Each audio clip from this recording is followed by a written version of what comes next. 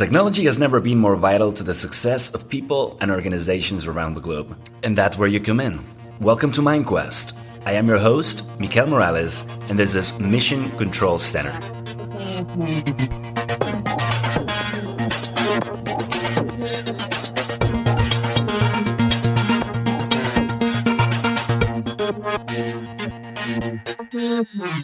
Hello and welcome to MindQuest. This is Mission Control Center, your one-stop shop for IT careers and recruitment advice. Every Thursday, we'll be covering the top tech stories of the week, getting deep into the trenches of what matters in technology and why it should matter to you. We'll also be having guest interviews with experts from all areas of IT, so stay tuned for that. But without further ado, let's jump into the news. So, what do you enjoy the most doing on a daily basis? How about spending the whole afternoon paying your bills? Well, not entirely surprisingly, over a quarter of developers, at 26%, would prefer doing exactly that instead of devoting the same amount of time to identifying and fixing code bugs. And that's not all. Over a fifth of coders, 21%, would rather pay a visit to the dentist than debug a section of code. All according to a new survey by software firm Rollbar.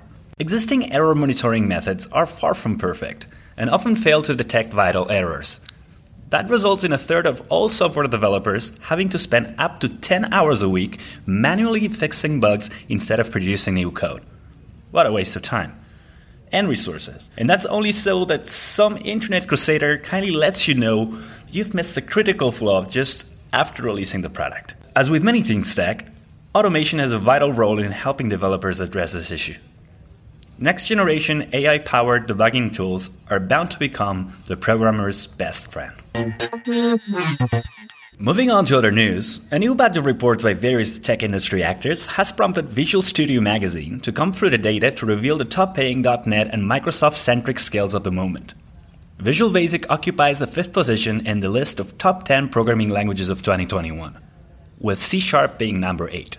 Microsoft's take on the SQL standard, Transact SQL, is a top Microsoft-focused programming skill, with TypeScript, the company's open-source take on JavaScript, following next. When it comes to certifications, the Microsoft Certified Professional Badge, or the MCP, is the second most popular certification, right behind CompTIA's A+. In the ultra-competitive world of technology, experienced professionals like yourself are in high demand and can often be overwhelmed by generic offers from recruiters. But the best jobs always remain elusive. MindQuest accompanies you throughout your entire professional journey with high-quality offers that meet all your needs and aspirations.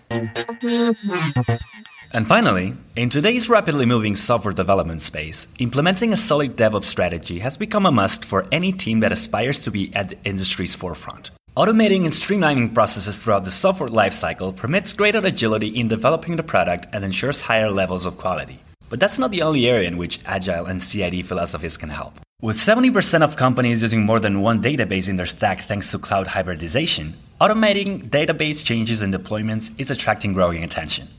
51% of businesses are already using some level of automation for their database deployments. These are lower adoption numbers compared to DevOps in software development, but a majority of companies plan on stepping up their continuous delivery efforts in the coming months. And that's all for this week. Don't forget to check out our newly published resources for IT pros on our blog.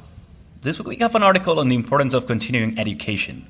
As corny as it sounds, it is true, very true, that every day we get to learn something new, especially if we understand all the benefits of a lifelong approach to education and keep an open mind.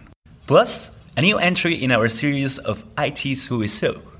This time we look at the role of the Linux systems engineer. It's all on our blog. Thank you for listening, and until next time.